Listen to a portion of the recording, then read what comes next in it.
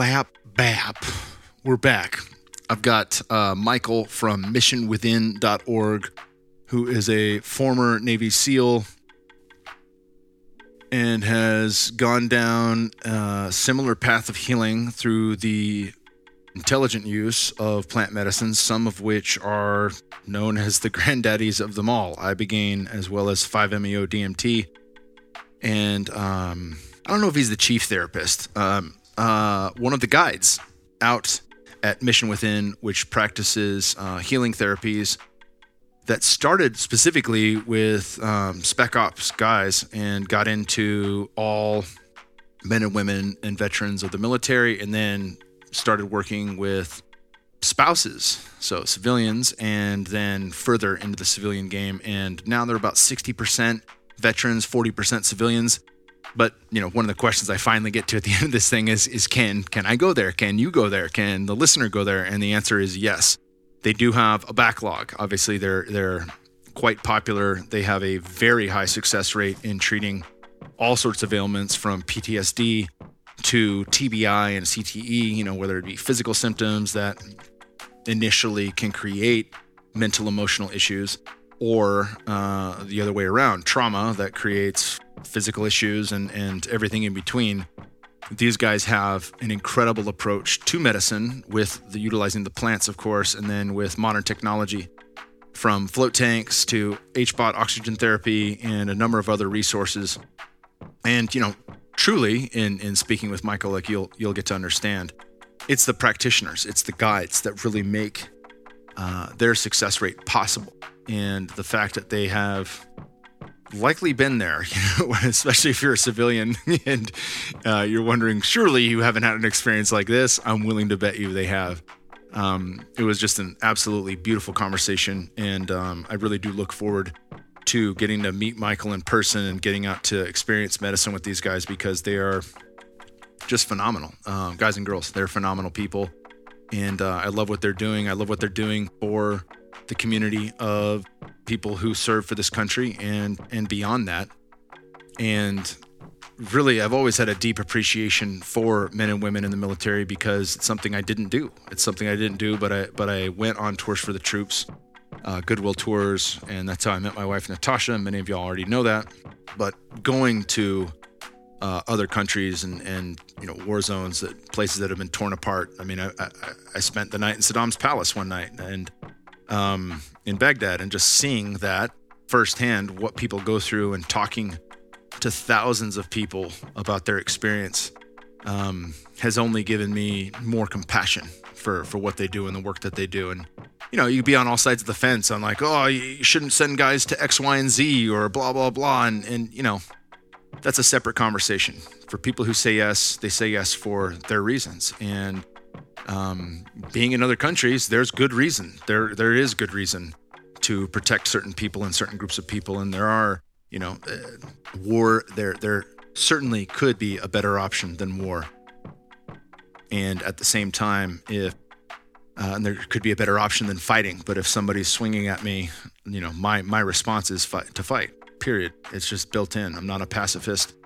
And I think with certain aspects of the way the world works outside of this country, which many people who live in this country are unaware of, there are times where violence is necessary. And it is my prayer that changes. But I have no judgment. I have no judgment for people who say yes to engaging in that. And I have no judgment around anyone in particular. But, you could make judgment in hindsight, an armchair quarterback, particular wars. No doubt about that. No doubt about that. I've done that myself, and many of the men and women who have been there have done that. So I don't think there's any disagreement there. One thing we can all agree on is that when you put yourself in harm's way, the likelihood of trauma increases significantly. And, a lot of people make believe that they have no trauma or no issues. No, my life was perfect growing up and blah, blah, blah. And hey, maybe it was to a certain degree, but we all have certain issues, and we all have been through a lot. We all have been through a lot. And Michael, Punky, as his nickname, Higgs, has most certainly been through a lot. And I felt fortunate and blessed that he was able to open up. And because, in speaking with thousands of veterans, it's not something, it's not and certainly on a podcast or publicly, it's not something to invite somebody up on a stage when we're out there signing autographs and be like, tell me your story and go deep. Don't go shallow. I was very pleased that Michael was vulnerable and opened up to a lot of his experience, and not every detail, but quite a bit of it, and really illuminated what life was like for him in his lowest moments. And that touched me because I've had moments like that. No, I haven't been to war, but my filter looked pretty similar to his filter in that life was not going to get any better no matter what I did. And so why not fucking peace out? That happened to me, right after college ended and football ended. And I just really felt like I was never going to be loved. I felt like I was never going to be seen. And I think seeing other people's paths out of that and what they've gleaned from it and how they've really integrated this stuff and become the medicine themselves is always inspiring to me. It never gets old, and I absolutely love Michael. And thank you, Punk. You're doing the good work, brother. I really appreciate you. A bit of housekeeping for the podcast before we jump into it. There's many ways you can support this podcast. Share it with friends. If you know a veteran, for sure share this one. And I've got quite a few that I'm going to share this podcast with because I know people, and on the surface, we all can make pretend that shit's going fine, and this stuff might have come up, and nobody wants to be the bearer of bad news or the Debbie Downer or the fucking Eeyore in the room that's saying like, hey, I'm really fucking struggling right now. But if they know there are options, and good options at that, maybe there is a little light at the end of the tunnel. So please share this with friends. Please share this with veterans. And, maybe they take you up on it. Maybe there is a reason for them to go and that they haven't quite illuminated to you, but something deep inside them calls them to the medicine. Also, support our sponsors. They make this show possible. And quick, before we get into the sponsors, you've got 1 week left. This is it. When this thing releases, you got 1 week left to sign up for Full Temple Reset 2, which is a 5-day fasting mimicking diet. And it's combined with all sorts of shit. I'm going to be running people through the very best of my knowledge and integration of the body. How does the body work? How do we integrate that? How does that change the way I think, view, and operate within the world? How do I heal the gut? How do I eat the appropriate diet? All of this is answered in the Q&A. We dive deeply into each and every one of your personal things going on, as deep as you want to go in this with a smaller group. So this is very close, very personal. You have brothers and sisters in arms that are going to go through this fast, this challenging thing with you. And when we come out on the other side, it's going to change your life. There are no two ways about it. We do blood work with Ways to Well to get everyone medically cleared. You don't have to fast. That's not a requirement. We had a couple members that were too thin the first go around, but they wanted the medicine of everything else we were teaching there. And they, everyone that came, we're batting 1,000, everyone that came absolutely had a profound experience in going through this together. We do have a few spots left. So if you go to fitforservice.com, and again, there's a whole host of other shit. I have made entire podcasts about what we offer there.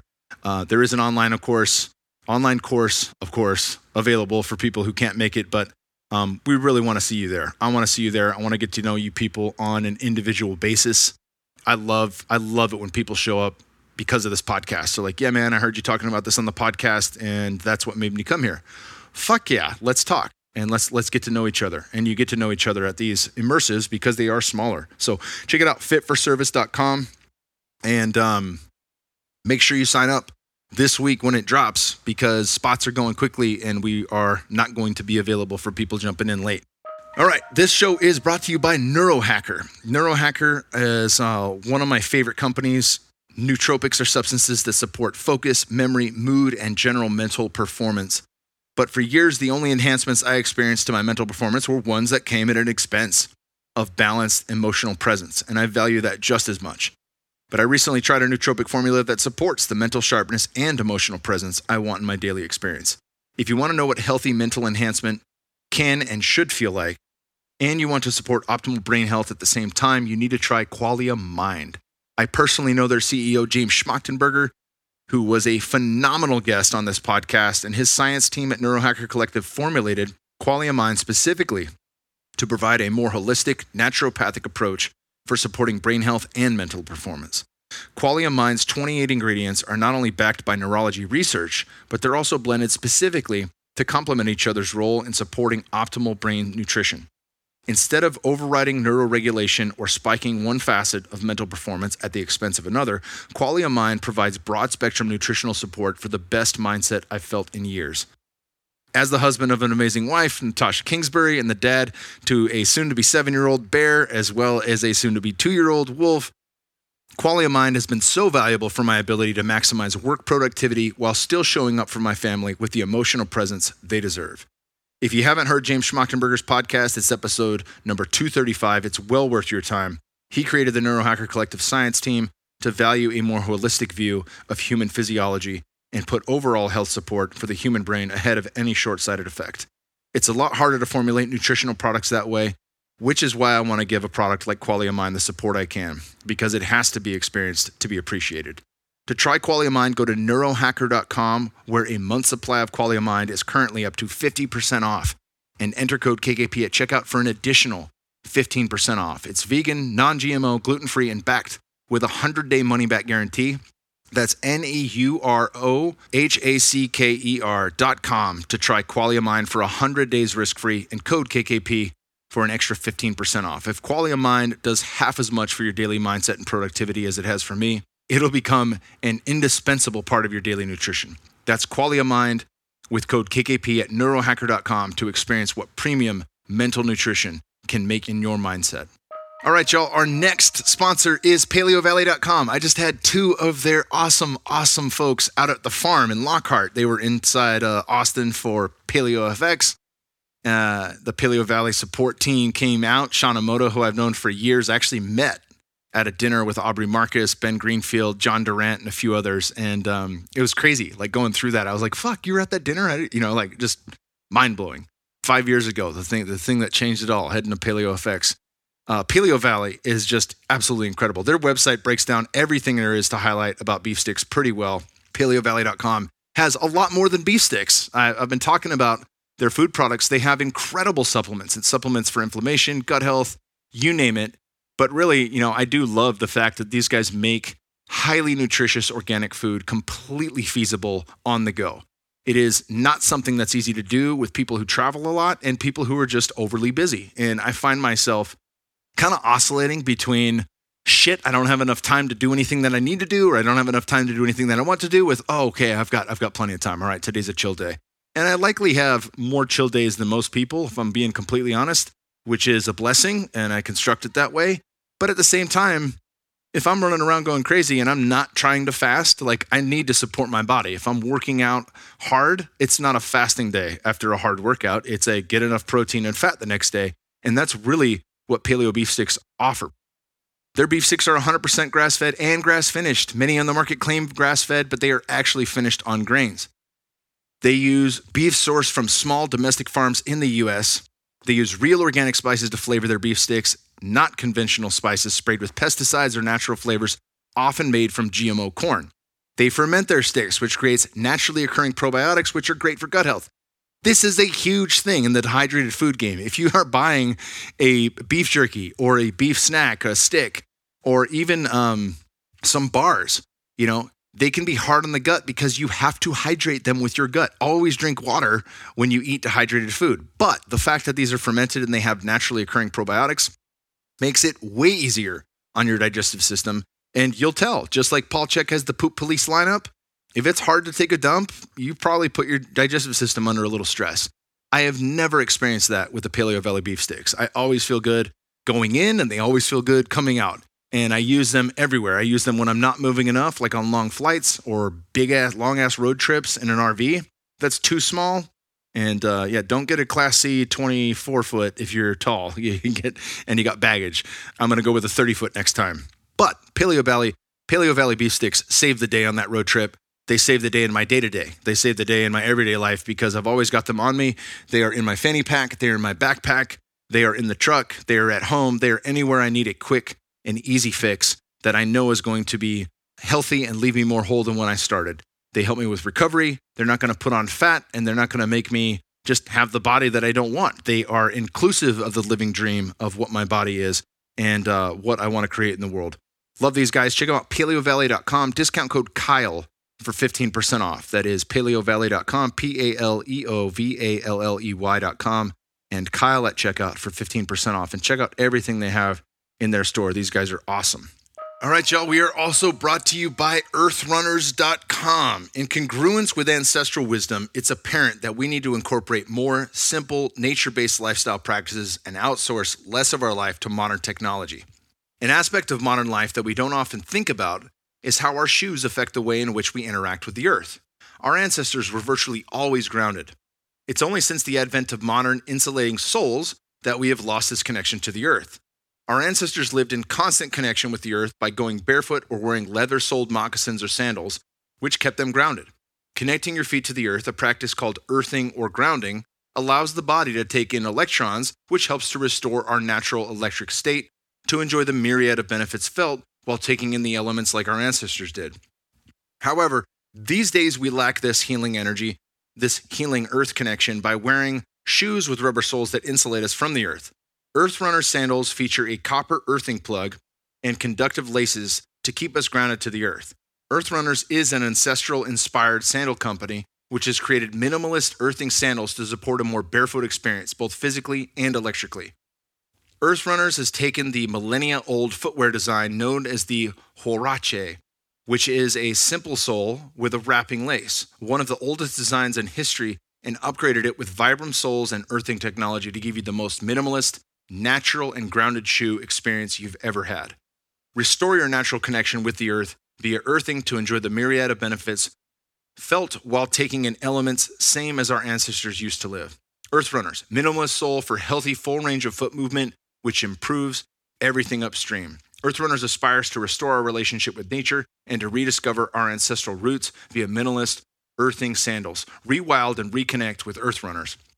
You can find them at earthrunners.com. Use code KKP for 10% off. That's it, EARTHRUNNERS.com, and use code KKP for 10% off. Love those guys. I wear this stuff everywhere. Last but not least, we are brought to you by Organifi, one of my favorite companies on the planet. I had their CEO, Drew Canole, on. He's one of my favorite humans on the planet, and I got to speak to their company and learn a lot about the people that are there. I actually met quite a few of them at Paul Chek's painting mandala workshop last year. They ran it back this year, and I could not make it for round 2, but I love these guys. I love that they continue to show up and support and do the same things that I'm into. Like they love Paul Chek. Obviously, they sponsor Living 4D, but I love the fact that they're at these events and they're doing the work. They're doing the mandala workshop and staying to get the integrative piece from Paul and Angie. That's awesome. I mean, it's phenomenal to see like how the inner workings of their company work and how these people live, and they live akin to the same and similar lifestyle that I live. I love what they're doing. They too have made organic eating easy and convenient. And what they've done is they've taken, the juicing craze, they've taken the carbs out of it, they've taken all the wonderful and amazing micronutrients, and they've started to add other key ingredients that you're just not going to get in your juice. What they've added are adaptogenic herbs, things that help you out no matter where you're at in life and intelligently work on your body.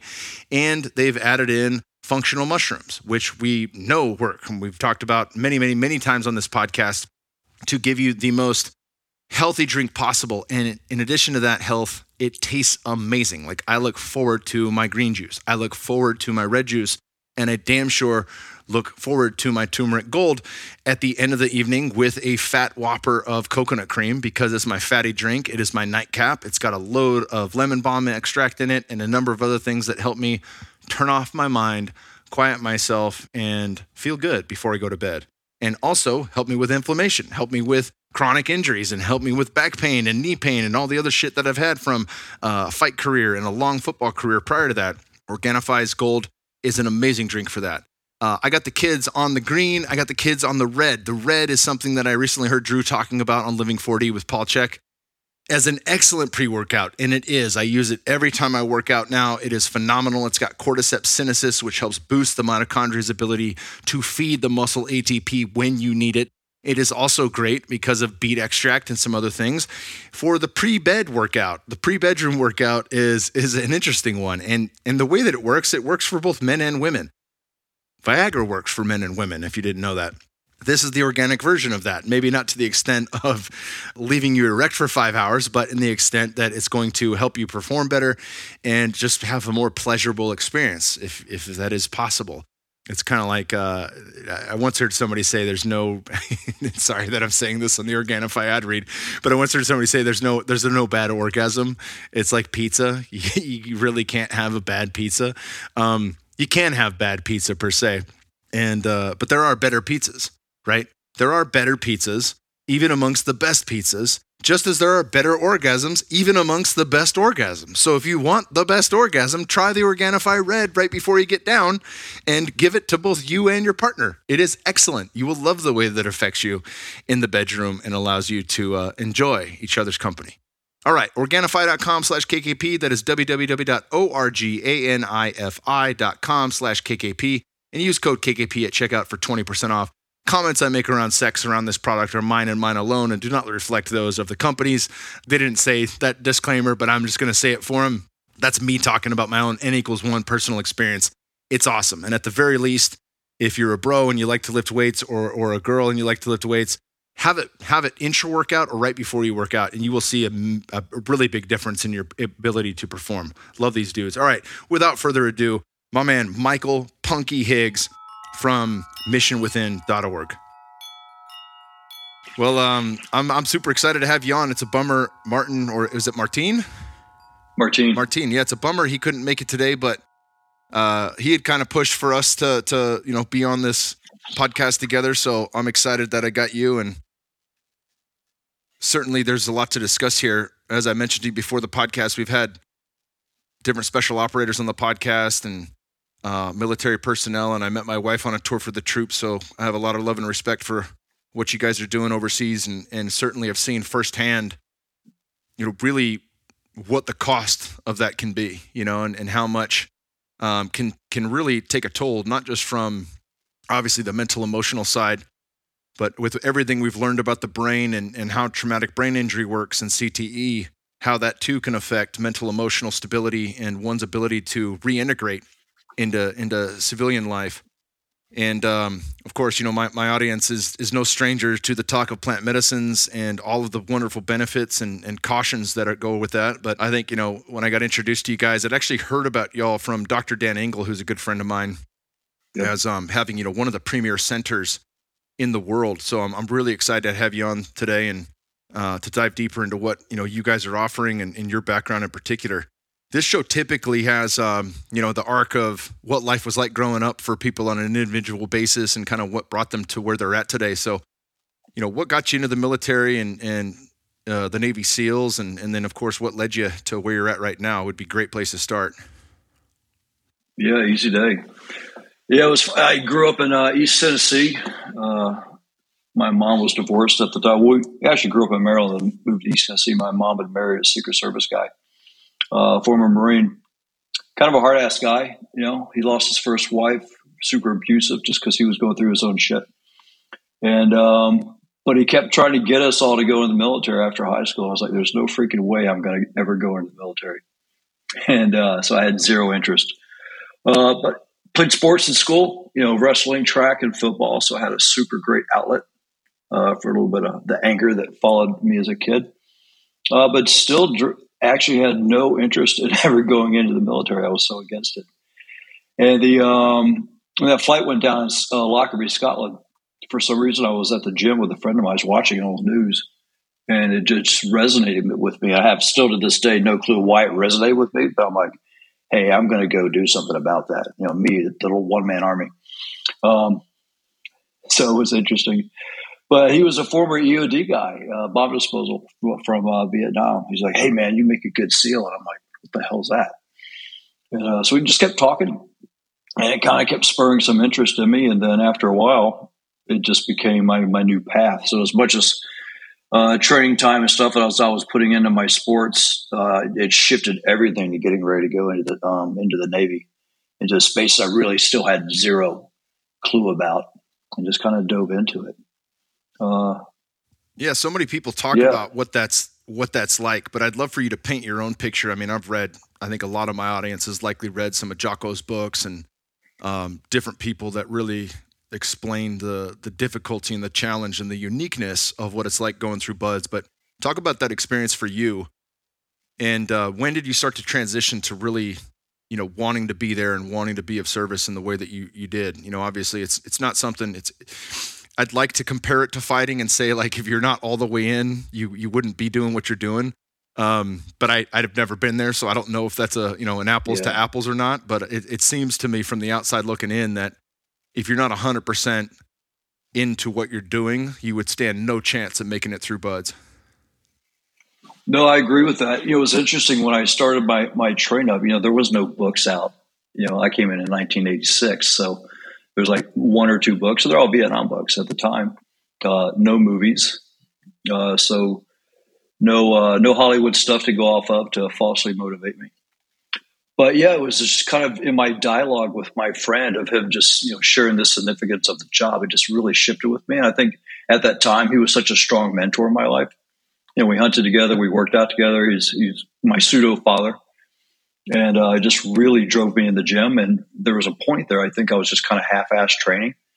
And he even said, like, do you want this or not? And I'm like, yeah. And he goes, well, then own it. I was like, okay, what does that mean? He goes, you know what it means. And then for some reason, something clicked to me, and I just really dialed in my training, kind of turned into a little madman for a while. I isolated myself from my family, my girlfriend at the time, too. I think I was trying to get everyone out of my life that was going to try and disparage me or discourage me from going in, and just locked myself on the path. And it was hard. For me, as a athlete, I ran track, so I was a skinny kid. Then I wrestled. I either gain weight or lose weight, trying to make the cut, and then put back on weight to play football. And I'm like, man, I'm training for this thing that I still have no idea what it looks like. All I know is they run and they swim a lot, and I'm just now learning how to swim. So let's see how that goes. So it was pretty funny. But I ended up taking swimming lessons, and then I took lifeguarding lessons. I met this girl at the pool. She was a lifeguard, and I said, basically, I'll just be your crash dummy for as long as you'll have me. So I basically got drown proof for 4 months just working out with her so I could survive in the water. So that was pretty fun. Yeah, of all the things, that's the most scary to me. I'm built to swim, but I don't have any technique. And, as with anything, whether it's jujitsu or shooting a gun, like, technique is the thing. And yeah, that scares the shit out of me. I think it scares the shit out of most people. Is it true, that you guys get, that one of the tests is to basically hang out in a pool until you go out and then you get resuscitated? Like, talk about some of the gnarlier bits. Yeah, it's not exactly like that, but that's kind of what it ends up being. Yeah, the only thing I suffered with in training was the swimming aspect in first phase or where Hell Week is and all that. The runs I survived. I was mid-level on the O course and stuff. I thrived. And then I would get in the water, and I felt like I was just always dragging this anchor when I swam. It's like, just get this thing over with. But they had this evolution where you basically had you had to tread water, but you had your hands out of the water, so you're basically just using your legs. And a lot of us came in, we were like super leg heavy at the time as well, and we had just gotten off a run prior to that, so I'm already deficient. I'm already starting to cramp up. I'm in there. And I start to cramp, and my thighs just seize up, and I sink. I get pulled out. And they're like, "Hey, you got one more shot at this." And I'm sitting here watching all these other guys go through. 60% make it. The other guys are sitting on the side with me. I'm like, "Shit, man, this is going to be over fairly quickly, I think." And I remember getting back in there and just like driving through that pain in my legs. It's like trying to get the timeline in my head of like how much longer I had. And I couldn't even focus on that. That's really kind of where I started learning how to breathe through things and just recenter myself and just muscled through it. And I made the cut and got to the side. I'm like, whew, that was close.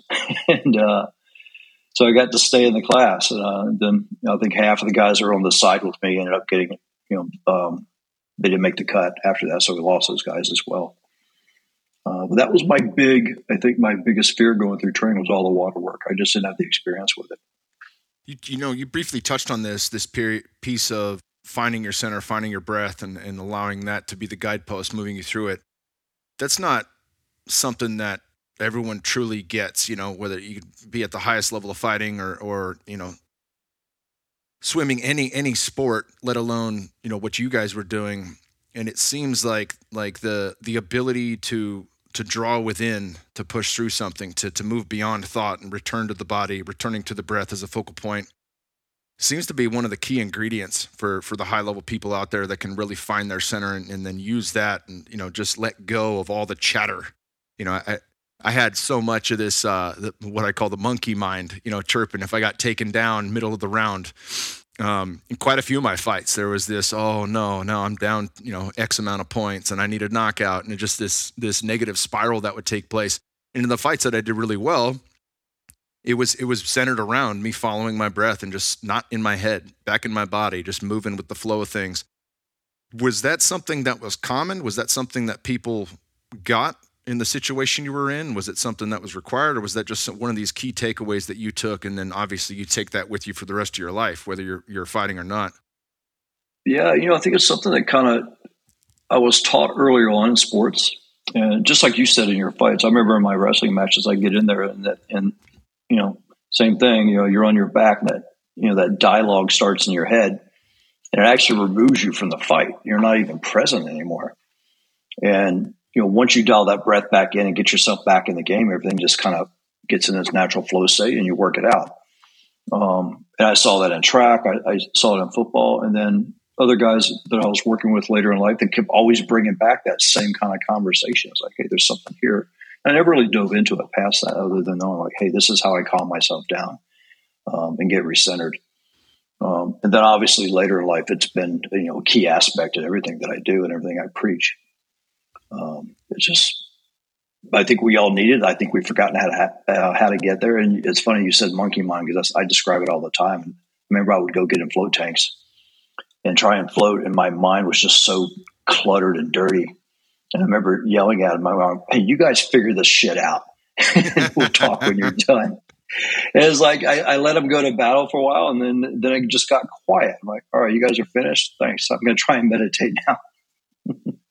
Yeah, that's an interesting piece for people that haven't had. I think a lot more people have been exposed to float tanks, at least as a one-off, just because of Rogan really promoting it. But my first probably 2 or 3 times, like that's all I experienced was just fucking whoa, this is weird. And then the sensation of it. It's kind of like Terrence McKenna, when he says on DMT, don't get lost in the astonishment.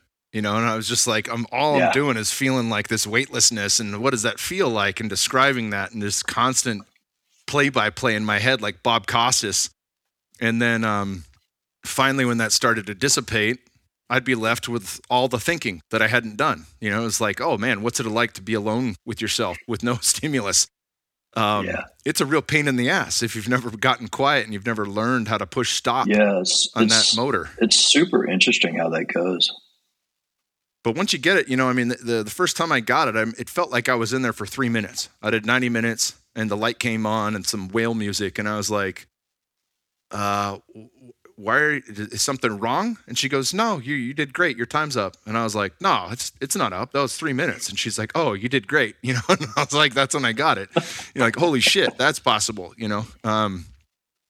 Talk about, what obviously you see a lot in your career, and you can go as deep or as shallow as you want, and then into that type of water. There's no pressure there, but maybe talk about some of your experiences that led you to want to understand deeper, what is the healing that's necessary? What are the different modalities that are akin to that level of mindset where you can focus on a certain area to calm and quiet the mind?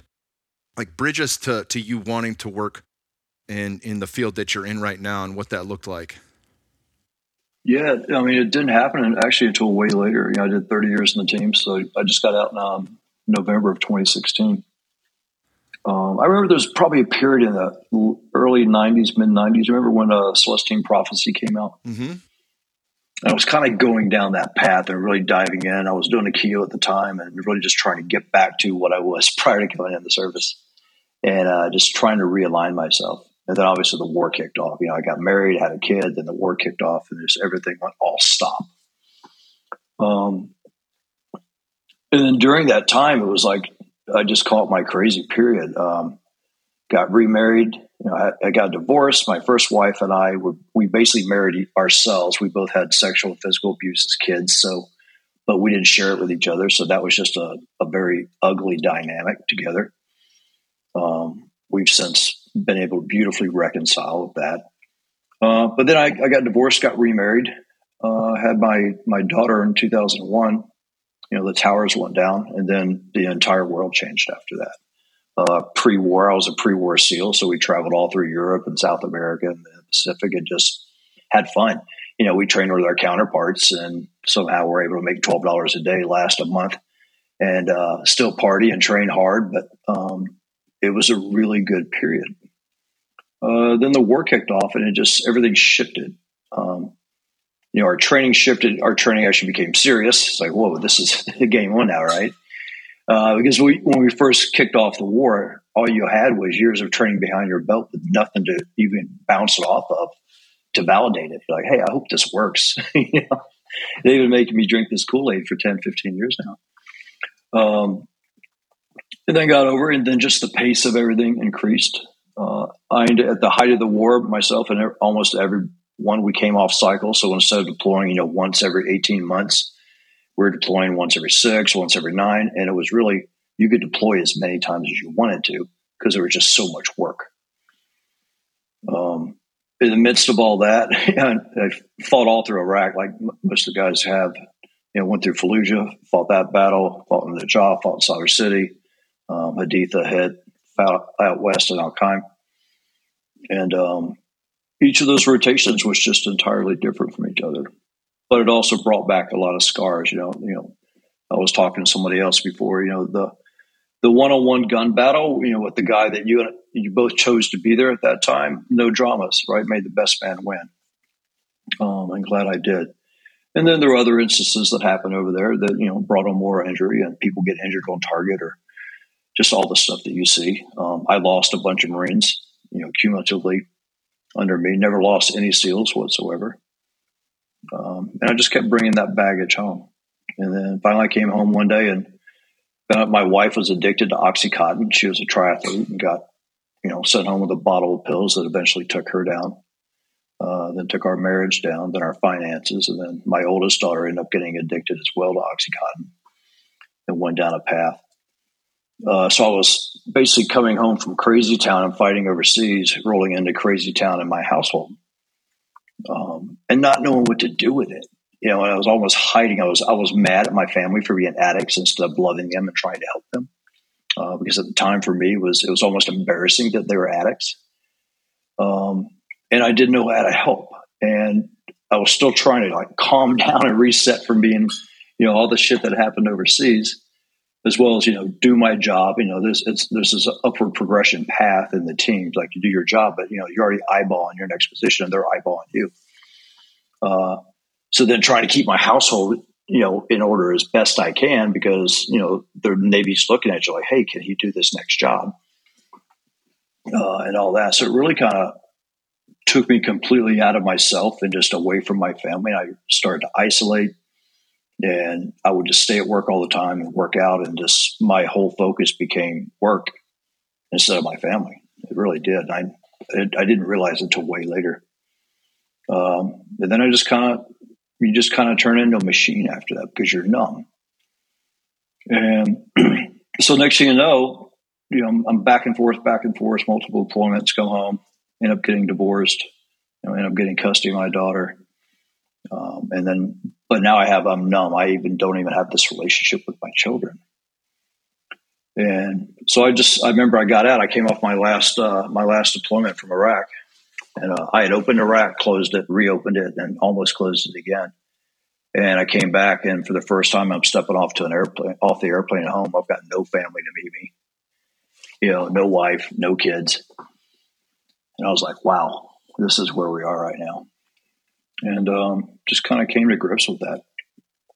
And then after that, I got out, worked for a bit. I was doing some public speaking on resiliency, and we could talk about that because that was interesting. What a lie that was. And then Went to grad school, went up to USC, got my MBA because I was doing some executive coaching at the time. Like, hey, I should probably know something about business if I'm going to coach these guys.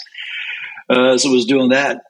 And then in that 4-year period, 3-4 year period, when I got out, I just had a guy or girl die every single year. They just kept dying. And they were my younger guys. It wasn't the older guys I was so really attached to. It was the younger ones. And in the SEAL teams, you go through as an operator, but you also have to do a training tour. And during that training tour, whether it's 2 or 3 years long, you get to meet, and witness the growth of, hundreds of guys and girls coming through the pipeline. So, your touch points are huge across the community. And then you end up working with these guys and girls, at some point in time. So you just form these relationships. Anyway, I had a series of those guys die, and then that really started to just drown me, I guess. And then I was in grad school, and a former, 2 former colleagues of mine got blown up in Syria, Shannon Kent and Scotty Wirtz. And for some reason, that coupled with at the same time, I'm dealing with another friend of mine who's having a meltdown. He's having a psychotic break. And he was my friend I never checked on because he's always stable. His marriage is good. His kids are good. Like, he's just the guy that's always dialed in tight. And at that same time, his wife calls me and she's like, hey, I need you. So then in dealing with him, he's asking all these questions and I'm terrified right now. I've never seen anybody on a psychotic break. All I can go is, if you remember Jack Nicholson in The Shining, that was my friend, which was 360 out from who he normally is, or 180 out. And I was terrified at the time. Like, I don't think I've ever been scared in my life except for right then. But we just started sharing, and then he started asking, more stuff about overseas. He and I had a different path in the community. He was more in intelligence and human, and I was in human as well, but a lot of my stuff was just direct action. So we just saw the war from 2 different lenses, as most people do. Even if you're in the same gunfight, you see things differently. And he just kind of was asking, like, hey, so what about this? What about Eddie Gallagher? How did these things happen? How did these things happen? I was like, well, let's lift the skirt here and talk. Let's talk about, what things happen over there. And for some reason, that coupled with my friends dying and then dealing with him, it just popped my champagne cork. And every single memory I had, all the way from childhood, all the way up until that moment, came pouring out of me. I was having nightmares. I was having flashbacks from all different stages of life. It was extremely scary. And at that same time, like, I think he realized it too. He's like, hold on, I just released the dragon here in Punky, man. I'm sorry. And I'm sitting at my house, and next thing you know, I'm spiraling. I made it through the SEAL teams with like 0 incidences other than a bunch of fights and bar fights. And next thing you know, I've got a DUI. I'm pulling people out of cars, and I'm angry at them, just beating them up for no reason. And I'm going 0 to 0 in like a matter of weeks. And so I get my DUI. I woke up in the drunk tank. My daughter's at home in bed, so she doesn't even know I'm gone. And then I come home. Remember, I'm just sitting on my couch. I'm like, I can't do this anymore. And then I got suicidal. And I'm sitting there. I'm talking to myself. I'm like, fuck it. I'm just going to blow my brains out. And there was a period way back in the middle of the war when I came home, found my wife addicted, that I was right at that point again. I'm like, hey, what am I fighting for? So I'm sitting here on my couch. I've got a gun to my head, and my buddy knocks on the door. I'm like, fuck. Well, do I do it now, or do I wait for him to leave? I'm like, I'll wait for him to leave. Anyway, I go outside, and we just start talking. He's like, you're not in a good place. I go, fuck no, I'm not in a good place. You put me here. And he goes, no, I didn't put you there. And I go, no, you didn't, but I'm here. And he goes, well, let's get help. So I'd reached out to Martine with the Mission Within, kind of in a roundabout way. Like, hey, I call a guy who knows a guy who knows a guy who knows about this program. And I had contacted him like, hey, does your program work with my buddy and what he's got going on? He's like, yeah, we think it can. You described how it works with the mind and does the reparative work that it does. And so I was getting my buddy into the process. And then shortly thereafter, I call him back. I'm like, hey, man, you got room for one more? And he's like, yeah, what's going on? I go, well, let me tell you. And he's like, oh yeah, we got room. And it was funny. And I tell this all the time. And next thing you know, I'm in a van driving to Mexico with a bunch of guys I don't know except for one to go do drugs I've never even heard of with a doctor that I've never even put an ounce of research into. And it sounded okay. And it was like right where I needed to be. And it was. Went down. I was freaking terrified. You know, in my mind, I'd already built up this thing that God's just going to hand me my ass. He's not going to be happy with me. And I was also terrified because they kept saying, hey, you know, these medicines are going to unearth shit. And I'm like, you just don't understand what I just went through without the medicine. Like, I don't know if I'm ready for this, man. And, other than that time with my friend when I was scared for him, I've never been more scared in my life than sitting there thinking about, hey, what am I going to witness, you know, or have to go through to get to the other side of this? And even, am I going to get stuck there? You know, am I never going to be able to get out? Is all this going to go away? I don't know, because I didn't do any research and I had zero experience with psychedelics as a child or a teenager. But that was my introduction to the medicine. Zero reading, zero research. I wasn't even curious about it. And even when I was sending guys and girls down to the program, it was always just a handoff, call this guy, and they're out. And I never even went past it. I wasn't ready for it. They always say, you know, you're ready for the medicine when you're ready for the medicine. And that was my time.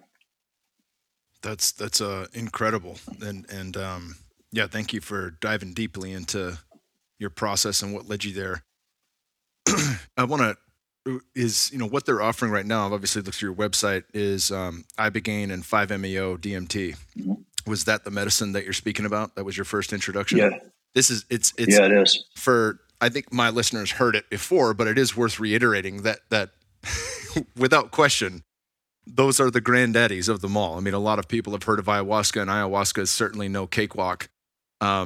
It can be as challenging, as difficult as any of the rest of them. But Ibogaine and Iboga seem to, you know, if there was a pecking order, they seem to be at the top of the list for the grind and what lies ahead in terms of physical discomfort, purging, and really just getting put through the ringer where like no stone is left unturned, and it's got a long enough timeline because it's the longest acting plant medicine to really get in the sticky spots that you don't want to look at. I only have had one experience with it, and oddly enough, it was quite gentle, but I've had my ass kicked thoroughly from 5-MeO DMT. And that to a lot of people is, if they have experience with that, is like, what are you talking about? You know, prior to that experience, I had probably 15 journeys with it over the course of 10 years. And they were all akin to dissolving into the oneness of God, like 1,000 hits of MDMA, the most beautiful, uplifting, regenerative experience I've ever had in my life. So to go through the dark night of the soul with that as the catalyst was just a mind fuck. But that said, you know, and that just goes to show, like, any of these things can be the doorway into the parts and pieces of yourself that you don't want to see. And, you know, it's interesting where you were at was really a full surrender. It was like, fuck it, I've got nothing to lose. I'm going to go with it. And I don't need to look into it. It's just the time is now.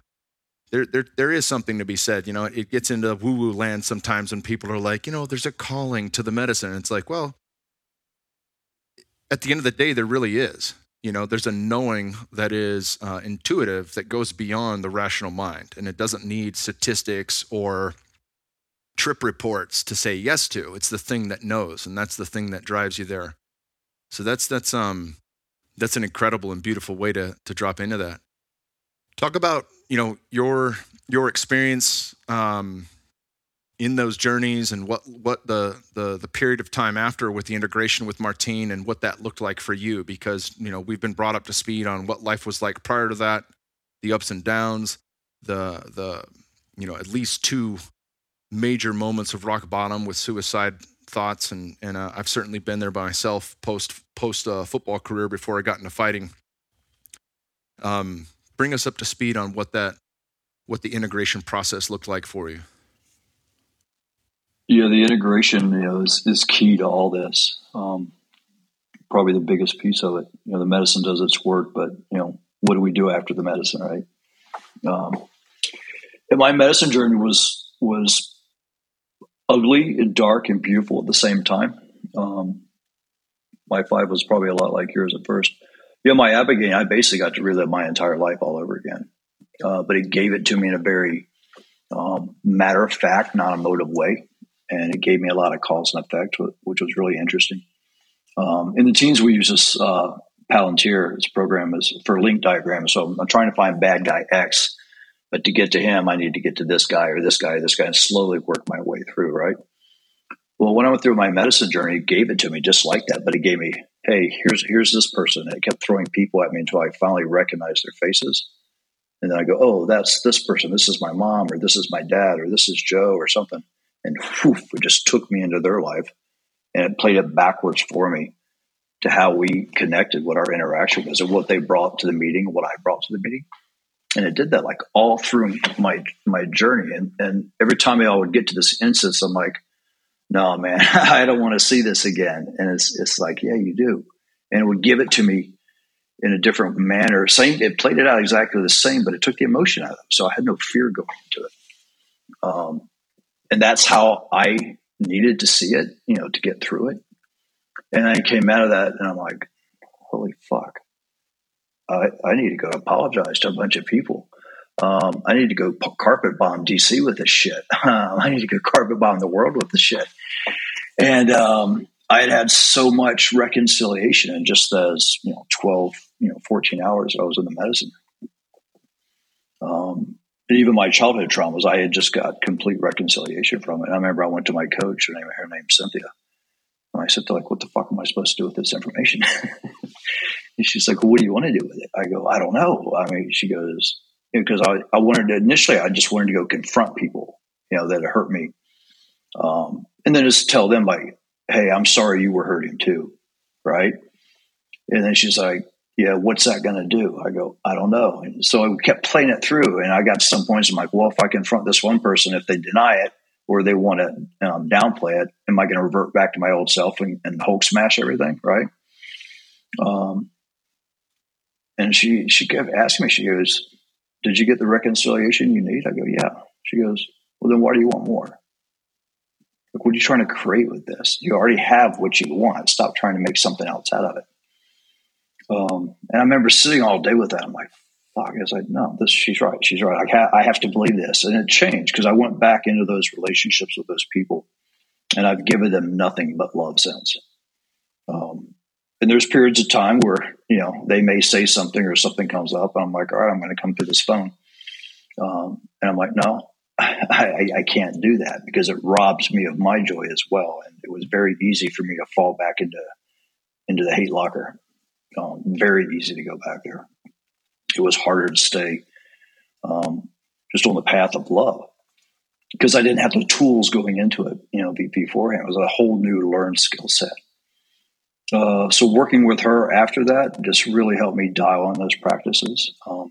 Before I went down, I didn't meditate. I couldn't meditate. Like you said, I just had monkey mind. When I got in the float tanks, I would want to rip those machines apart because there's just so much noise in there. And now I go in, I drift off. That's my reset. Even if my meditation gets off track, the float tank helps me reset and I start back from there. And what I really saw after the medicines was the way that I saw the world was different. We always talk about, this anger, the road rage, right? Like we're going down the freeway and Johnny's moving in from, the number 4 lane over, trying to get to the number 1 lane. And for some reason, we decide that I'm just not going to help Johnny today. I'm going to make sure that he does not make this exit. Fuck this guy. Because for some reason, he's bringing something to me that I don't want, and I remember going to work, actually trying to make sure guys miss their exit because they didn't plan well enough in time. Right. And then I started seeing myself drive to work. I'm like, oh, here he comes. Hey, let me create some space for this guy to get over because he probably, he wasn't thinking, he was distracted. Maybe he's got to get his kid to school or to the hospital. And hey, I'm going to help him out.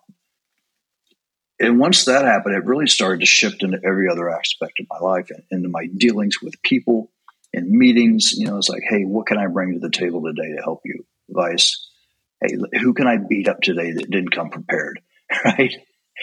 And then it just started to kind of move outwards from me. And I didn't share my medicine work with anybody. I just chose to become different and walk the path that I knew that brought me joy and content. And then slowly my cup started to get filled in with people that were on the same path, right? Or even people that weren't. They're like, hey, what's going on with you? You're a lot nicer than you used to be. And it was interesting because I started to see it in my other friends too, guys and girls that had kind of done some medicine work, or maybe not medicine work. They'd just been doing the work, period. And just really gotten recentered back to who they were. When I went into the 5, which was the second day we were down, the third day, I remember sitting at the pool all day and I just cried, because they describe it as the God molecule, right? You're going to meet God. And I was, I think, the most terrified of that than anything. I baptized a kid, had a strong religious base, and then very quickly just got completely away from religion, organized religion. And then my faith, during the war and my adulthood, just my faith had just disintegrated. So I had believed in absolutely nothing, other than me and the guy next to me. So I got in there. I'm like, yeah, I'm going to get it on this one. And so I go and I just cried. I cried all day. I was so drained. I don't remember how I got up the stairs because I felt like I had zero energy left in me. Like my legs just couldn't even get me upstairs. And then I remember sitting on the bed and we're going over the procedures of how we're going to do it. And on the 5-MeO, we smoke it. And she's explaining, and for a minute there, I'm like, yeah, bring it. Like I started to get the old me back. It's like, hey, let's just fucking get this on. And I almost brought negative me to the fight or to the experience. And I remember the girl, Myra, she just looks at me. She goes, this is not what you need to bring right now. I'm like, okay. So I go in and I'm fighting for a little bit, and then I get this breakthrough, and I'm just surrounded by love and connection and peace, and I can feel the world and hear the world, and I can hear my children, and I'm connected to everybody, and so much love. And then my battle kicked in because I was not prepared for that amount of love, and I fought it like there's no tomorrow. It just went battle royale in the room, battle royale with myself. And I came out of that medicine. I was like, whoa, what the fuck was that? And I'm like, all right, let's go back in. And then I couldn't get back in. I just couldn't get back in. Each time I kept fighting it. And I remember I sat up on the bed and I was just crying and I was mad at myself. I'm like, great, you fucked this up. You didn't show up. And then I went outside and I was sitting there for a while. And I was like, nah, I think I'm good right now. Like, I saw what's behind the curtain. I know what's over there. I felt it. And I wasn't ready for it, but I'm going to be ready for it. And that shifted and started my walk. It was like, all right, I wasn't ready. I didn't allow myself to receive really what I wanted, which was love. I wanted to feel love again and peace. So I was like, all right, this is what we're going to do. So I just kind of kept going down that path. That started my meditation. That started me, diving in and learning more about the medicines and more about my spirituality. And then just starting to help, other guys. And then one day Martine reached out. He was like, hey, we got a big group coming down. Do you want to come down and just help out? I'm like, yeah, sure. So I just came down to wash dishes and drive a truck and just be there for guys. And what was interesting is when I'm there, I had so much time in the teams, there's 6 guys down there. I probably know 4 of them. And I walk in, they're like, Punky's here. I'm like, yeah, man. I'm like, yeah, me too. And so it really started to normalize things for all of us because you go down again, there's another guy's like, yeah, me too, man. Because we're all doing this, reconciliation dance with ourselves, but we're all doing it under the table and not even connecting with each other other than maybe the 5 or 6 guys that were with you on that weekend. So we're all doing this, heavy shadow work, but not in any kind of community. So came from that and I kept going down, just volunteering. And then one day I just said, Oh, an interesting side effect of this. So my wife now is a therapist down there. And we had met years ago, right when my life was completely upside down, and so was hers. And we tried to date. I remember asking my friend, I'm like, "Hey, who's that?" He was like, "You guys need to stay away from each other right now." I'm like, "Bullshit, I'm going in." And that just completely blew up. But we stayed friends for years. And she had been telling me about this program, but she had never mentioned Martine's name. And I was still so shallow in my relationship with her that I never put the two and two together that she'd been working at the same program that I went to. She just wasn't there on my weekend.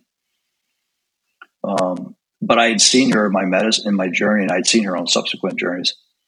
And I remember I just called her. I'm like, "Hey, you just want to go out for a cup of coffee?" And we did. And we started talking. I just shared everything with her. I was apologizing. And she's like, "That's where I work, right?" I'm like, No, you don't." She goes, "Yeah, that's where I work."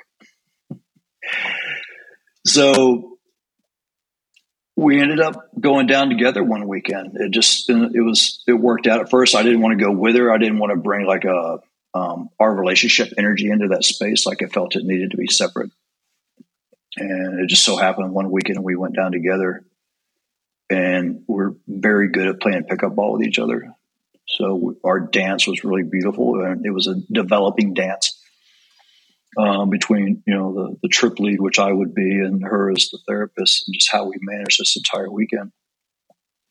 And it was really beautiful. It was really healing for us, and it was really healing for other guys and girls to kind of hear our separate stories. And almost to see like, hey, there may be some light at the end of the tunnel here. So then I stepped in, after that, called Martine. I go, "Hey, I've got the bandwidth, I can come in, and run ops for you if you need it." And he said, "Yeah." So I came and was doing that. And then Katie, my wife, we just started developing our, routine. So we're down there every other weekend. Then I run the backside stuff from here. And then there's other therapists and other trip leads, ops leads that go down, but they're not couples. And each crew has their own dance that they do and how the weekend plays out. We have a kind of right and left limits for how we want things, to go down, but we give them, their artistic freedom in the middle there. But the ops leads are all veterans, the trip lead guys. They're all at first they were all spec ops guys, but they're all veterans. And then the therapists are typically all trauma therapists. They've been working in the space, and they've, stepped across the line in the psychedelic space, which if you've done therapy, I'm sure you have, and most of us had, you're doing therapy for 20, 30 years, and you're just dancing around this thing that you never seem to get to. And therapists like, "Yeah, I'll take your $180. I'll see you next week. Let me know when you're ready to work." But you never know what you're working on because you can't seem to get to it. And then what's interesting is after doing the medicine work, it's like you get right to the X. You're after it. It's like now, if you want to do therapy, now your real work can happen. And you're not wasting time because, you know what you're dealing with. And then that was good. I was just going to say that's such an important piece of the conversation. I remember when I think it was Gabor Mate or Dennis McKenna said, a night with the medicine is equivalent to 10 to 20 years of therapy. And I had done a lot of it, went to see a psychologist as young as 7 years old for a year, and then kind of bounced around with that through different stints of depression as a teenager and fresh out of college when I attempted suicide. But nothing, absolutely nothing was as deep into the things that I didn't want to see and as healing as my medicine journeys, and the thing that is a common saying around that, whether you're working with ayahuasca or any of these, great tools with respect and reverence in the proper set and setting, is that you always get what you need. There's a lot of people that fear getting the kitchen sink on night one. Like all the trauma is going to get healed in one night. And it's like, no, even if you wanted that, it's not going to happen. But the layering, because it is conscious, because it is intelligence itself, it is scaled to meet you exactly where you're at. And that's something, it can take you further than what you think is possible. And it certainly has on many occasions for me. But it's always been what I needed, and it's always been what I could handle. And I think that's such an important piece, because a lot of what you're doing with a therapist is almost a guessing game. Like, how much are you willing to reveal? Well, I'm not sure how much I remember or I care to share with you, and this dance goes on, it can go on for decades. Whereas, when you peel back the curtain, it's whatever needs to come up that's going to come up, and that layering, another one they talk about. My first practitioners, I'd done my first dozen ayahuasca ceremonies were at a Native American reservation in Northern California, and they'd always say it's like peeling layers of the onion. There's always a layer to peel, but you're peeling just one layer at a time. And that really resonates with me, in hindsight, looking at all these journeys, because there is always something there, and some of them are very peaceful and some of them are rocky and fucking really hard. But it is just layer upon layer that you get to dive further into the self, further into the healing process. And that to me is super important, because with that, the stage where we're at in society, everybody has gone through something. Whether you can admit that or you're aware of that or not, everyone has their own shit to work on. There's just no doubt about that. There's not a person on the planet that didn't have something that was traumatizing in childhood, or something that was traumatizing in their life that could have a different perspective or a different viewpoint on, and some healing with that. And I think that's one of the most beautiful things about any of these really powerful medicines, is that it does come in stages, and it's not, it's not the kitchen sink all in one whack, Yeah, it's funny too. What we're afraid of, right? And it's funny because you're afraid of what you already know, right? You're afraid of what you've already seen, so you already know how it's going to play out, but you just don't want to revisit it. And then I've seen guys and girls, even myself too. I've gone into medicines and I'm like, hey, I want to get after this, and the medicine's like, no, you don't need to see that. I'm like, no, I want to see that. It's like, you don't need to see it. And then all of a sudden you make the decision like, hey, I don't need to see that. It's like, poof, it's gone. And now you can get on to what you really need to see, right? Or really need to work on. I think that's the beauty in the medicines, how they, they're so intelligent, how they play with us. And they meet us with different energies, sometimes with humor, sometimes with sternness, always with love. That whole dance is quite unique. And yeah, I've done, a bunch of medicine work since then. Not really out of curiosity. It seems to have always kind of fallen into place, like right when I call it my churn. About every 4 to 6 months, my volcano starts to rumble down there. I'm like, all right, man, what's going on? And start to peel back the onion and tighten up my spokes. So like, hey, am I doing all the things right? What's out of practice? And then sometimes it's like, all right, let's see. And inadvertently, I'll end up running into somebody that's like, hey, I'm going to the Indian reservation this weekend. You want to go out and do some mushrooms with me? Or hey, we're going to do ayahuasca this weekend. So-and-so's in town. I'm like, I never thought about that. But yeah, because I wasn't chasing the medicine. It was always just like, it seemed to fall in right at the right time when I needed it. And it was always the right medicine for the right time as well.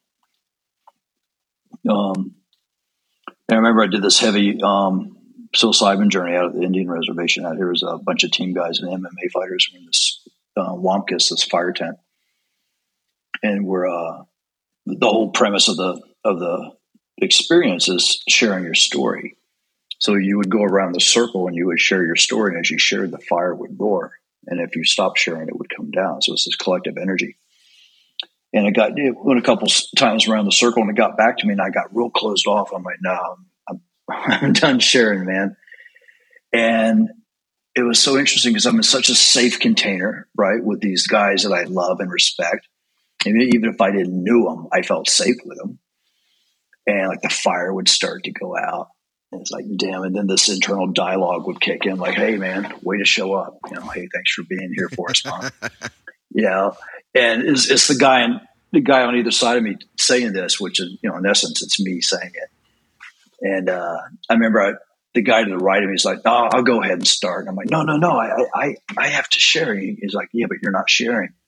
So he would start talking, but then I would bounce to the other side of him so I could get back in line, and still find myself unable to share. Right, I'm not doing it. And then I went flat out on my ass and into my journey. Went through a lot of trauma uncovering in that one. But the beautiful thing with that journey is I found myself at the bottom of this like super big, I'll just call it a PVC pipe. And it just went up for, forever. And I could see the light at the top of it. And I got all my work done, but now I'm just stuck at the bottom of this tube. And so I keep trying to climb it, and I'm sliding down. I'm doing the leg back brace, and I'm walking up it and sliding down, and I'm doing the spider monkey, and I'm sliding down. And then I see all these heads come in at the top of the tunnel. They're like looking down at me, and they're like, "Hey, punk, what are you going to do, man?" I kept climbing and falling and climbing and falling. Like, "Hey, what are you going to do, man?" And finally, it seemed like after an hour, I just like raised up my hand, and then these hands all came down the tube, and they just grabbed my wrist and they pulled me up. It was me finally asking for help, right? And I came out of that tube, and I'm laying on the ground. I'm just crying. They're flat out on their ass on their own medicine journey. And I came out of that. I'm like, yeah, that's all it took, huh? Yeah, thank you. I needed that, right? Yeah, but that's how my medicine journeys have been. Some have been uncovering trauma. I've done some that have just like the trauma's gone. It's like, hey, let's get after this. Some of mine have showed me, it's finally brought me to a place back. It's like, all right, we're done worrying about you and how poor woe was you. Let's look at what you've done to people, right? And to really reconcile and deal with that. And that's been a hard one. But that's been the most productive as well, because it's allowed me to do face-to-face talks and meetings, and let's talk. Let's talk about what we both came into this with, and be accountable. And that's been extremely healing and humbling at the same time. And then some of the journeys are just beautiful journeys. I had one that just walked me back through my entire childhood, and I was trying to go down the dark path, and my older self was like, "No, man, let's go down this path," and like walking me through this beautiful, memory lane of like, "Hey, here's all the good shit that happened in your life." So they've all been uniquely interesting and different from each other, but they've all played out at the way they needed to at the time that I needed them. And then that's kind of guided, me and my coaching work that I do with guys and girls. I'm 50 something years old. I've been around. I've seen a lot. I have a lot of stories, and so do they. But it's funny because if we have 6 people in the room, 3 or 4 of us have the same story. We think we're so unique, and that our traumas are so specific to us, and they're not. But we go through life thinking that, and that causes shame, and it causes us to distance ourselves from people, or we don't think that people are going to understand. So we're never authentic with anybody, from fear of judgment, until you hit rock bottom, and then you got nowhere else to go.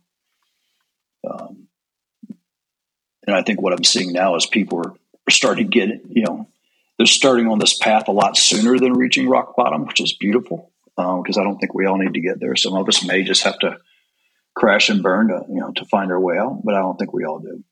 And I think it's just been super beautiful to watch. Yeah, Paul Chek speaks to that, on the rock bottom. He talks a lot about the pain teacher.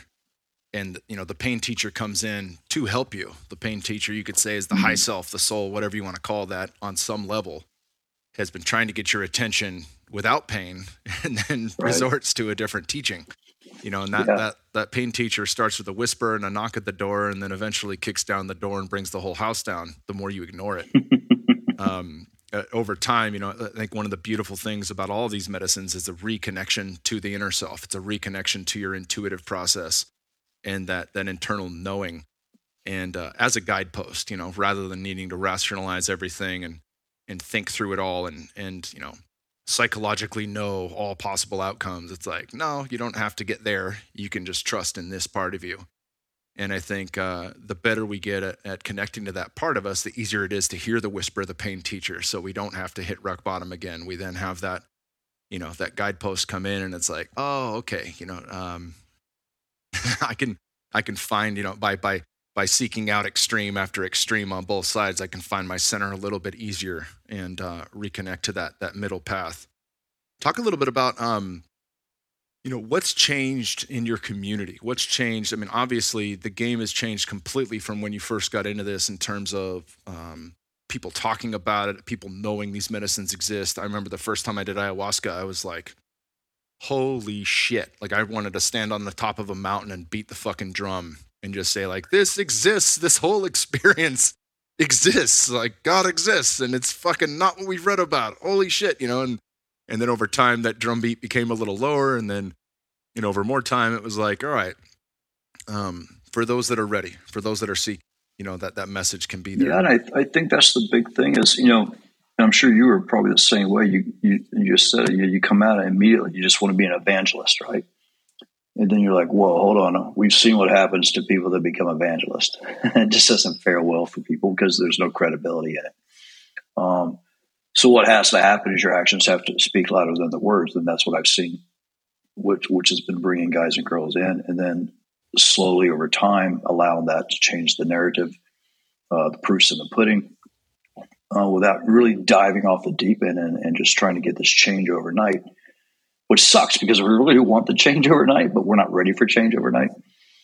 The narrative has shifted. I think we're all very, very respectful and cognizant that, hey, these are medicines. These aren't drugs.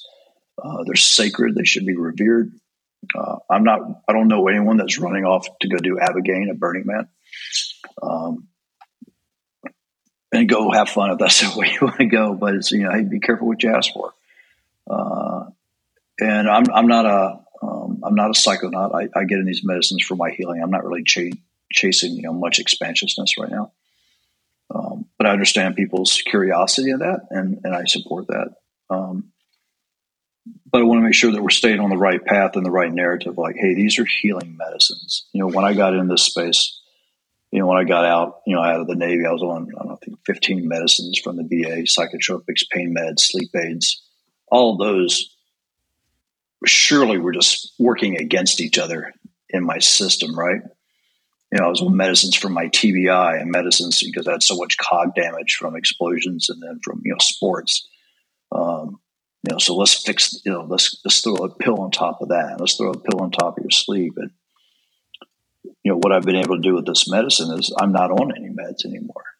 I'm still on my blood pressure meds. And if I could eat enough spinach to lower my blood pressure, then I will. But, you see the healing property in the medicines, and maybe even it's not really the medicines, it's what the healing properties of what the medicine allows you to see.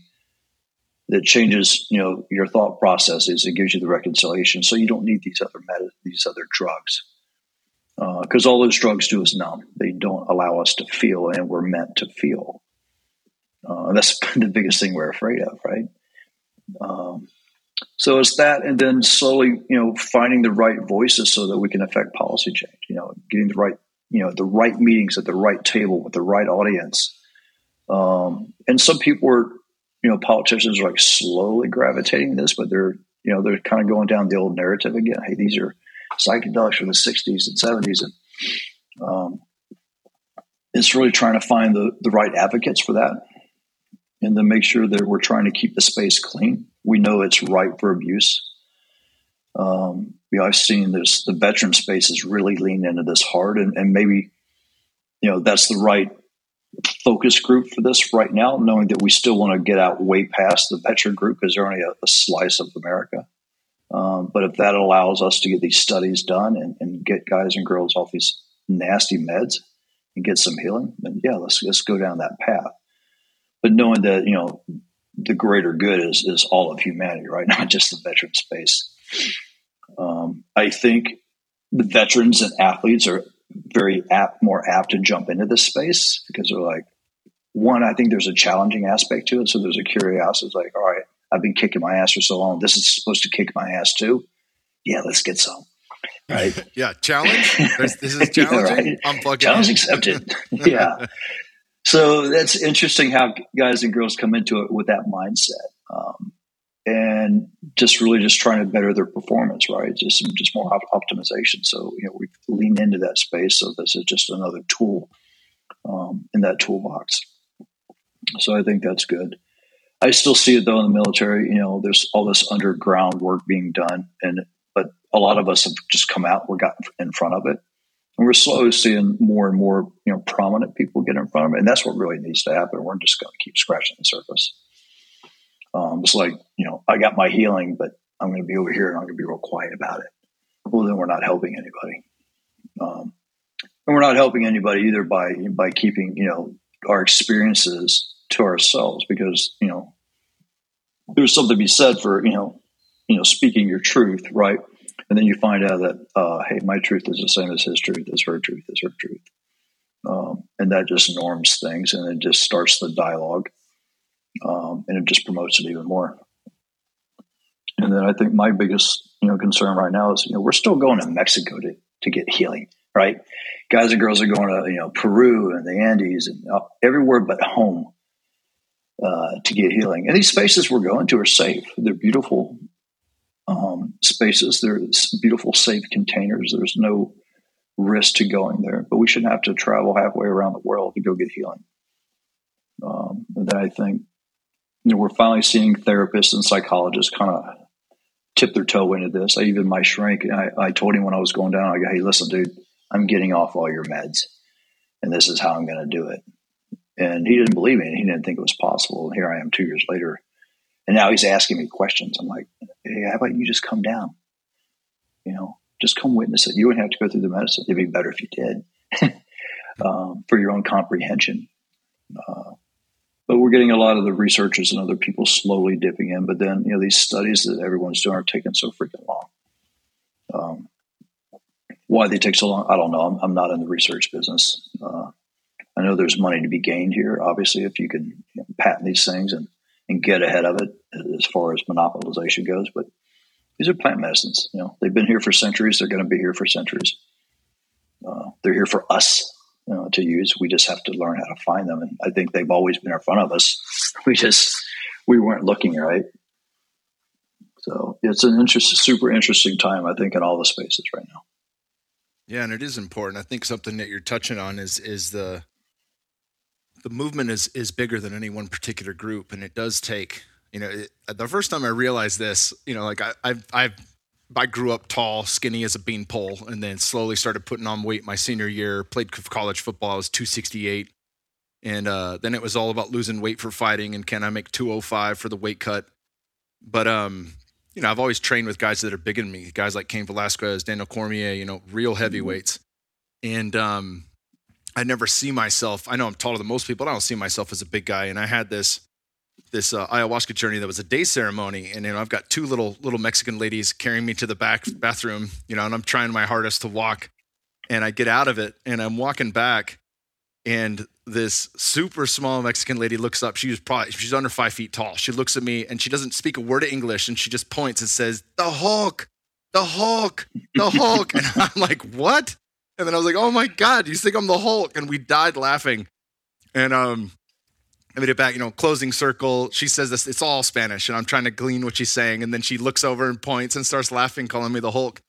And I thought of, the meat suit, like how that appears to other people. Yeah. And I think the avatar that I have in this life is one that can speak to a lot of people that have similar avatars. It's one where guys who are bros and jocks and fighters can say, oh shit, this guy, he's relatable because I did the same thing. And I think that's something you've been speaking about when it comes to servicemen and women, is that, you were at the highest level of the game and you went through all the same things. That there are a lot of common things, maybe not the exact same, but there's a lot of common traits there that people can glean from. And in that they see themselves in you as you speak. And part of the game is getting as many different people from as many different walks of life to come forward with their story, and with that, it humanizes the whole thing, and people can see themselves in each and every avatar. And from there, the permission slip is granted, right? We say, oh shit, okay, this person's just like me, and it gives them permission to participate when they're ready. And I think that's a critical piece. Yeah, I like that you use avatars. It's a good choice of words. I always laugh, because I have a really stern face. I was born with a resting bitch face. I can't get away from it. My nickname's Punky. I'm a jokester at heart. I'm super playful. But you won't know that if you stop at my mug, right? And don't allow me to be me. So you're constantly trying to really put your real self out in front of you, which is hard because you never know which is going to get seen first, right? The avatar or yourself. So it's interesting you said that. I keep going through our numbers. Our retreat initially just started focusing on spec ops guys, and it was only just at a chance. A team guy came down there with addiction, which led to him getting some healing and stopped his addictions, but he also got all the cognitive repair and regeneration that Abogaine's really beautiful for. But we've only put like six or so hundred operators through this program, right? Maybe 1,200 people total, counting civilians, and maybe 80 spouses. We're like scratching the surface, right? We're not even making a dent on anything really, and that's our focus. It's just on that group, right? And it's just like, how are we going to, try and enact this larger scale healing with all these just super tiny little retreats or clinics or whatever you want to call them? Like we're making headway, but we're definitely not making enough. And I don't know what the right answer to that, scaling or just passing legislation where everything changes. Because there's a lot of people that are just in line, right, to get in. And a lot of these retreats, us included, we have a backlog. And, I just lost 2 friends to suicide just this last month. And you keep going back at that. And the same thing is like, I never knew that was going to happen with that guy or that girl. Then I look at these backlogs that we have. And it's like, what happens during that backlog? Do we lose another one? Do we lose another one? Do we lose another one? But the big thing goes into what you and I were just really talking about is normalizing this and getting this narrative out there so that guys and girls are like, hey, I need help, and they're quick to raise their hand. They're not isolating and say, hey, I got this by myself. I can figure this out on my own, because you can't. And once that happens, then there's so many avenues for healing. If you just raise your hand, we're going to get you, right? Someone's going to get to you. Because I'm just super tired of losing friends. I'm sure you are too. Yeah. As you were speaking early on about opiate addiction, it just brought up a lot. I lost 3 friends in college, and a cousin. That all started with OxyContin. It's that in and of itself, and that's honestly one of the when you think of Iboga and Ibogaine as one of the apex teacher plants, it has the unique ability to heal addiction in ways that other plants simply don't get into. To strip and free all the receptors in the brain and to create new connections. I mean, a lot of talk has been around since Amber Lyon went on Rogan years ago about the fresh slate. Michael Pollan talked about that. Rather than having these worn paths down the mountain, you get fresh powder, and you can decide which pathway you want to connect to and how you want to carve through the mountain on a fresh set of snow and skis. And that makes sense on a psychological and software, basis. But the fact that this helps the hardware, that Ibogaine in particular can create more dopamine receptors. And that's massive. Like that there's very few medicines that do what Iboga and Ibogaine do. And I think that uniquely puts it in a position where no matter what walk we're coming from, whether it's an addiction to anything, or trauma, or just really feeling stuck in life, and I think we've all experienced that at some point. The beauty of these medicines is that ripples into all aspects of life. It's not just, hey, I went there for this and that's what I got. It's I went there for this and then I got X, Y, Z, A, B, C. I got so much more. I think that's such a beautiful thing. And you touched on this briefly, but one of the questions that I had was, is this just for veterans, or can civilians come? And are you, obviously there is a backlog, but can people sign up to come and see you guys? Yeah. So we, when I first came on board, we were only treating SEALs, because only SEALs know SEALs, right? Yeah. And then we started bringing in SEAL spouses. We started working with them, mostly with psilocybin and 5-MeO, good pairing. I think any of the excavators, ayahuasca, psilocybin, peyote, and Ibogaine should be paired with 5. I just think there is such a beautiful pairing. Because one's an excavator and one gets you right back to your heart and soul, right? It's like, all right, you got all this. All right, the shit doesn't matter anymore. Poof, now let's reconnect you. And then we started bringing in just civilians. And at first, we're like, well, we'll keep the civilians in a special group, and we'll keep all the military guys over here. And then I think it was one of the retreats, I'll just call it like an accidental bleed over, where we just had a space where we let a civilian guy get in. And at first I was kind of concerned, other people were too. I'm like, no, man, let's just play this one out, because it was a good guy and his personality matched the group. And we're 6 guys. We want to make sure that we've got a really good, just the energy and the personalities can match up, because we get some groups that are just very corner based. Everyone just goes to their corner and they're isolatory. We get some that just come in, everyone just super leans in right away. And then you get the butt sniffers that kind of pull it off to the side for a bit. So like, all right, we'll see where this goes. But it played out really beautifully. And then we brought another civilian and another civilian. And what I think, at least in my opinion, is it just even more reinforced the normalization that needs to happen. It's like, hey, man, trauma's trauma. And, all these injuries that we've all had, whether they're cognitive injuries, CT, from football or from blast, the outcome's the same, right? The symptoms are the same. Medicines or the drugs that we've been on are the same.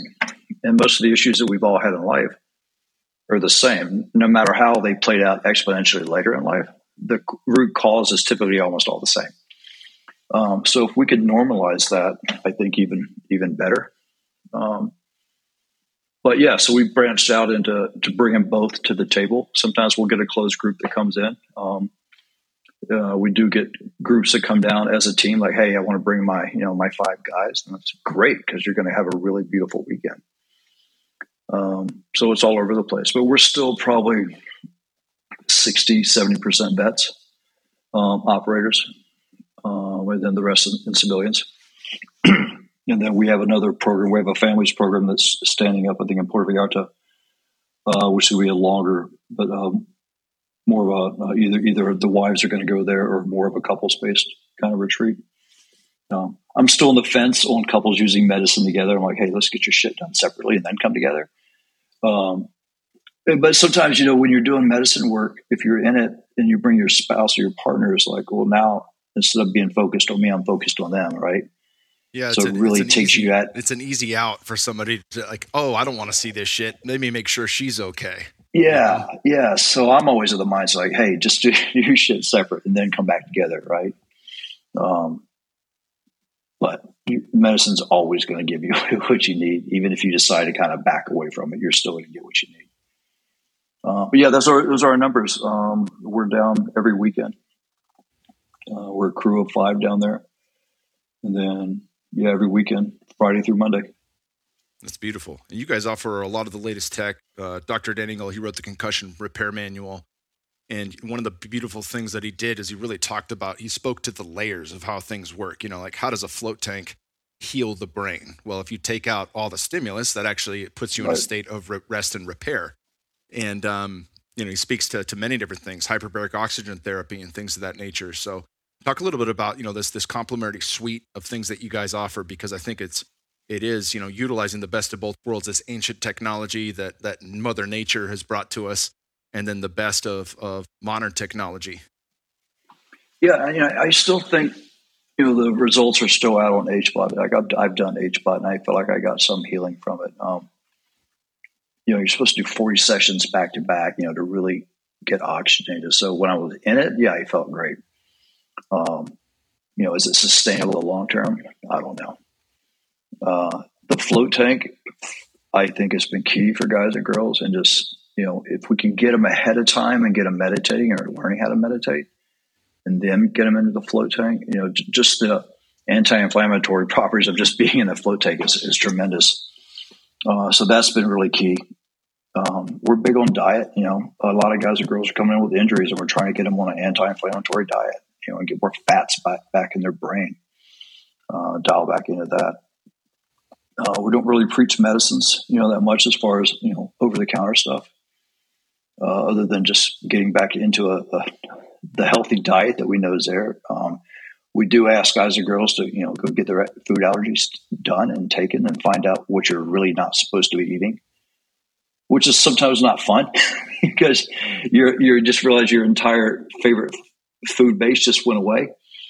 That one's been key. And the big one for us has just been meditation and getting guys and girls just reconnected with nature. We're so freaking separate from it. I think you did a podcast on that. I think that's been the biggest one. But yeah, HBOT, we still support. Just me personally, I don't know if that's the end all be all or if it's sustainable.